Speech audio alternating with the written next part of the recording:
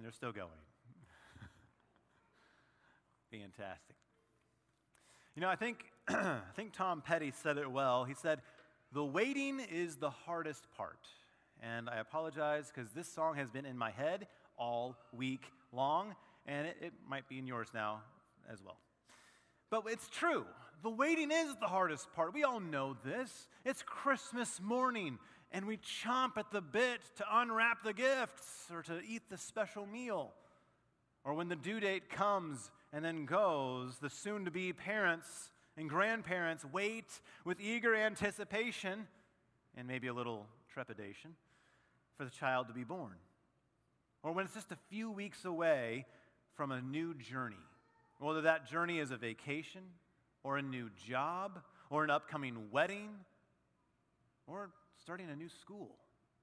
It can be hard to wait because you feel like you're kind of in limbo, right? You're done with the past way of things and you're anxious to experience something new, something better.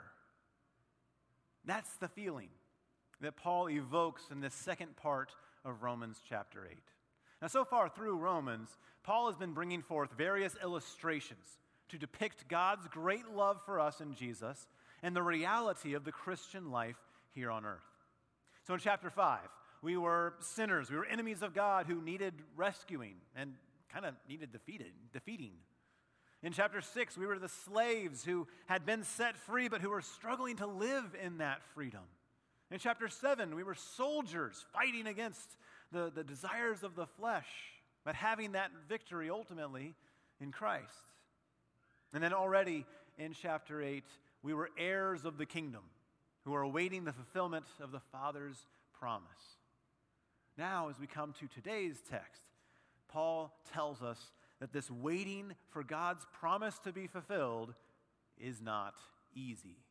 Waiting is the hardest part. And Paul discusses this Christian life of waiting in two different pieces. First, he describes the reality that we are caught between the sinfulness of what was and the glory of what will be. And then in the second part, he provides us with this great comfort that the Spirit of God is with us, that he's speaking for us to the Father, and that he's speaking to us from the Father. And Paul's goal for us is that we would live with hope in the midst of suffering because God is faithful to his promises. So first, Paul describes what we call the now and not yet of the Christian life. Because in Christ, we have been made into the children of God. We've received the forgiveness of sins. This is sure. This is certain. His death has destroyed the power of sin for you. And his resurrection has brought you the promise of a new creation. All of that is absolutely true. And yet, throughout this life, we don't always see it. We don't always experience this in our world. We still struggle with sin. We still experience suffering. And I think this is illustrated well by Michelangelo's unfinished sculptures called the slaves or the prisoners. There's actually 4 of them, but the edges of these sculptures are rough. The stone is misshapen, and yet emerging from these blocks of stone are the beginnings of figures. Some of them have no faces. Others are missing arms or hands or feet. But you can clearly see that there is a beginning to these figures. What they once were, just a rough block of marble, well, that's gone. But what will be, the beautiful sculpture, is not yet here. The past is gone, but it's not gone. The future is here, but it's not yet here. We can see it. We can see it forming, taking shape, but the past is still painfully with us. The figures remain locked in the stone. In our text this morning, that's the way that Paul invites us to see ourselves. That we are caught right in the middle of God's greater vision and work. He says, I consider that our present sufferings are not worth comparing to the glory that will be revealed in us. For the creation waits in eager expectation for the children of God to be revealed. And I love that he uses the word revealed here, because Michelangelo, the sculptor, he always believed that he didn't carve anything into the stone, instead just that he was revealing what the stone already was. And so for us, God has created us in his image. He's created us good. He's created us to do good works which he's prepared in advance for us to do. And he's revealing that in us through his Spirit. And it won't fully be done until we're in his kingdom fully, but he's continuing to shape us, to form us. So what we see is that the Christian life is this one where suffering, being stuck in the stone, and glory, what he's revealing in us, are together at the same time. Like rough stone, our world is filled with suffering. Our hearts still bear the burden of sin. We see both of these things in our lives, right? We see the sickness that lingers in our bodies, or the conflict that causes war in our world and wars in our homes. The allure of wrongful gain or lustful thoughts, the attacks on Christian freedom from outside and from inside the church. And the list keeps going. But we as faithful Christians, we see all this suffering, but we look to the Word of God and we see that our salvation has been accomplished. It's been promised to us through Christ. And we see the beginning of glory, the beginnings of a new creation, the beginning of eternal life. God has begun his work in us, and he promises to bring it to completion. So there we are, these sculptures. We look at our lives, and we sense that we're still incomplete. We're still trapped in the stone. It makes us wonder when God's promise of perfection, when his gift of paradise will finally come to pass. Because the waiting is the hardest part. And the temptation that we all face and we often succumb to, well, it's to stop waiting. To stop waiting for God to fulfill his promises and to place our hopes somewhere else. In the Old Testament, Abraham does this, right? He fell into that temptation because the Lord had promised that he and Sarah would have a child. But after years of waiting, the couple took matters into their own hands. And Abraham sired a child with Hagar, the maidservant. And that misplaced hope led to a broken family and to broken hearts. Instead of hoping in the Lord, Abraham hoped in himself. What about you? Where have you been tempted to place your hope? Because it can be easy to base our hope on the tangible, on the seen things in our world, whether it be our physical bodies or our nation's leadership or our financial position or even our trusted relationships. And while all of these things are gifts from God, they're meant to be true blessings for our lives. When we place our hope on these things, it's going to eventually lead to disappointment and worry. Right? The economy tanks. The test results come back with a bad diagnosis. The bill is vetoed or it fails on the floor. A trusted friend hurts you. A beloved family member leaves. If you base your hope on something besides Jesus, that hope will fail you. Like we said earlier, we've seen that in our lives. We've seen that sin throughout our lives, the fragility of our faith, the weakness of our flesh. We see that we so often fall into that sin of placing our hope on temporary things. And not only do we see that, but we also experience external suffering in this life. Not as a punishment for our sin, but as a result of living in a corrupt and wayward world. We lament over the growing tide of immorality in our culture, where God's word of truth is being exchanged for the lies of self-gratification. We grieve as we see parents refuse to teach their children to follow the Lord, refuse to guide them in life and instead encourage them to choose their own religion, their own values, their own gender.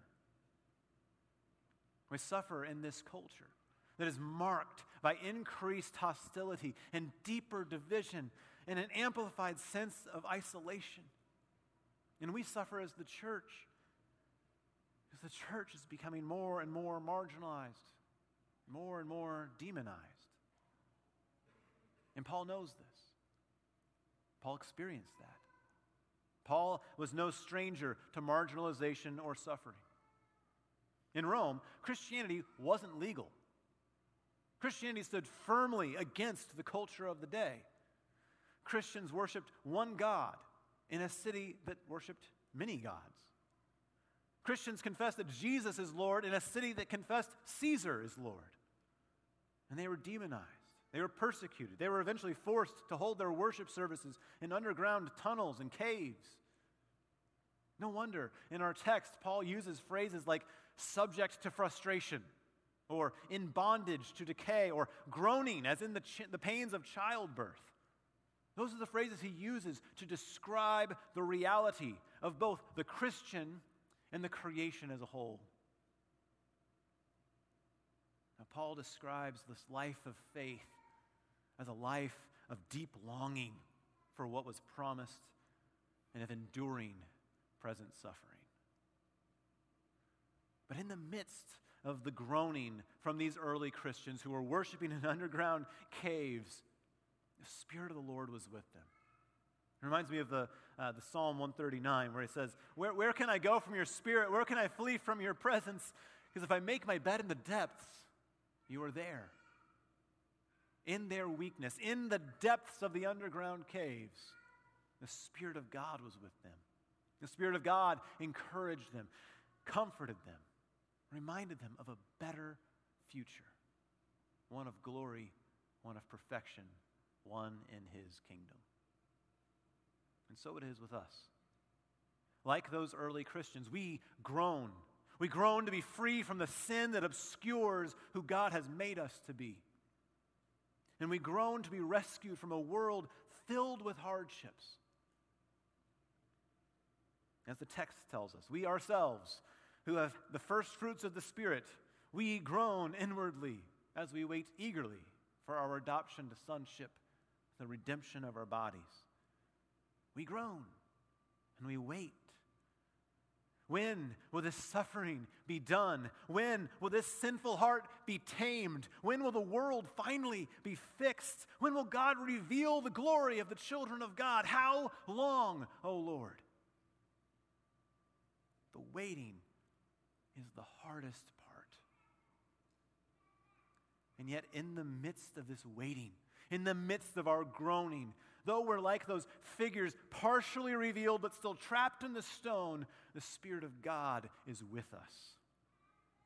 And not only is He with us, but He is for us. Scripture tells us that much. It says the Spirit helps us in our weakness. We do not know what we ought to pray for, but the Spirit Himself intercedes for us through wordless groans. And He who searches our hearts knows the mind of the Spirit, because the Spirit intercedes for God's people in accordance with the will of God. See, God sends His Holy Spirit to help us. We may suffer, but we will not suffer alone. Because God's Spirit searches our hearts and He intercedes for us. Because He knows our pain and He prays on our behalf. And He knows our sin and He confesses in our stead. The Spirit of God understands our hurts and He brings it all to the Father for us. He takes our suffering and He puts it into prayer. Because so often we can't find those words to describe our brokenness or to describe our need. And in those times, the Spirit speaks for us. The Spirit is with us. The Spirit speaks for us. And the Spirit speaks to us. He speaks to us through the Word of God to remind us of the work that God has begun in us and will bring to completion on the day of our Lord Jesus Christ. So yes, the Spirit knows the pain of our suffering, but He also knows and He comforts us with God's vision of a new creation.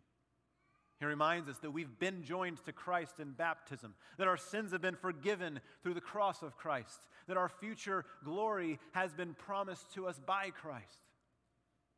So while we lament and while we groan that the totality of God's work of restoring the world is not yet finished, we take heart that the work of our salvation has been finished through the death and through the resurrection of Jesus.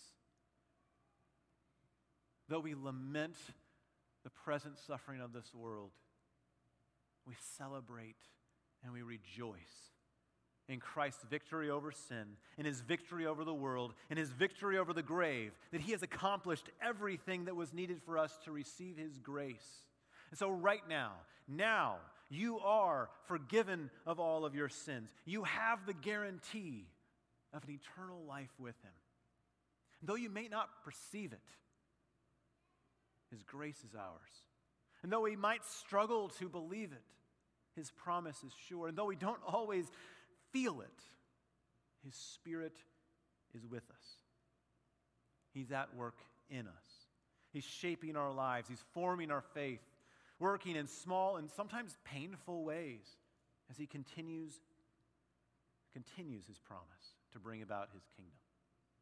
So through Jesus, God has provided us with a lasting, with an eternal hope. So when the crises of this world happen, we don't lose heart.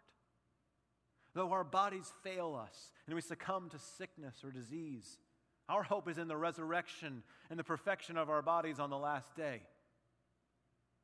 Though our nation struggles or the economy wavers, our hope is in the coming kingdom of God and the spiritual riches that we have there. Though our relationships can falter or even fail, our hope is in our reconciliation to the Heavenly Father through the blood of Christ. We have a more secure hope than just the things of this world. We have the promise of coming glory. You remember those figures in Florence, the 4 prisoners or slaves? Right? They're unfinished, partially revealed, still trapped in the stone. And what's interesting is that they're not displayed in a closed room. They're displayed here in a hallway. And at the end of that hallway stands Michelangelo's most famous sculpture, David. And unlike the prisoners, David is no longer encased in stone. Now he's fully revealed. He stands in glorious freedom. And in that scene, we see both our present and our future. We live in this world, and yet we're sure of another.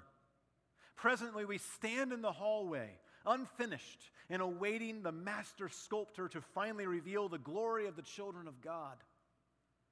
But just at the end of that hall stands God's promised future, one of freedom, one of glory. And we're assured that the work that God has begun in us will be brought to completion. And so, like Paul, we consider that our present sufferings are not worth comparing with the glory that will be revealed in us. Amen. We pray. Heavenly Father, you've called us out of our sinfulness, out of the stone, and you've made us new through the blood of Christ. And yet we continue to struggle with the hardships of this world, with the temptations of our sin. Help us, Lord, to live in this reality of the now and not yet.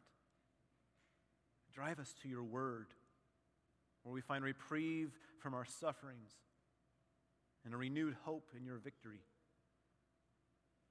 And Lord, let us never lose sight of the salvation that you have prepared for us through Jesus Christ and that you've won for us in his death and resurrection. In his name, amen.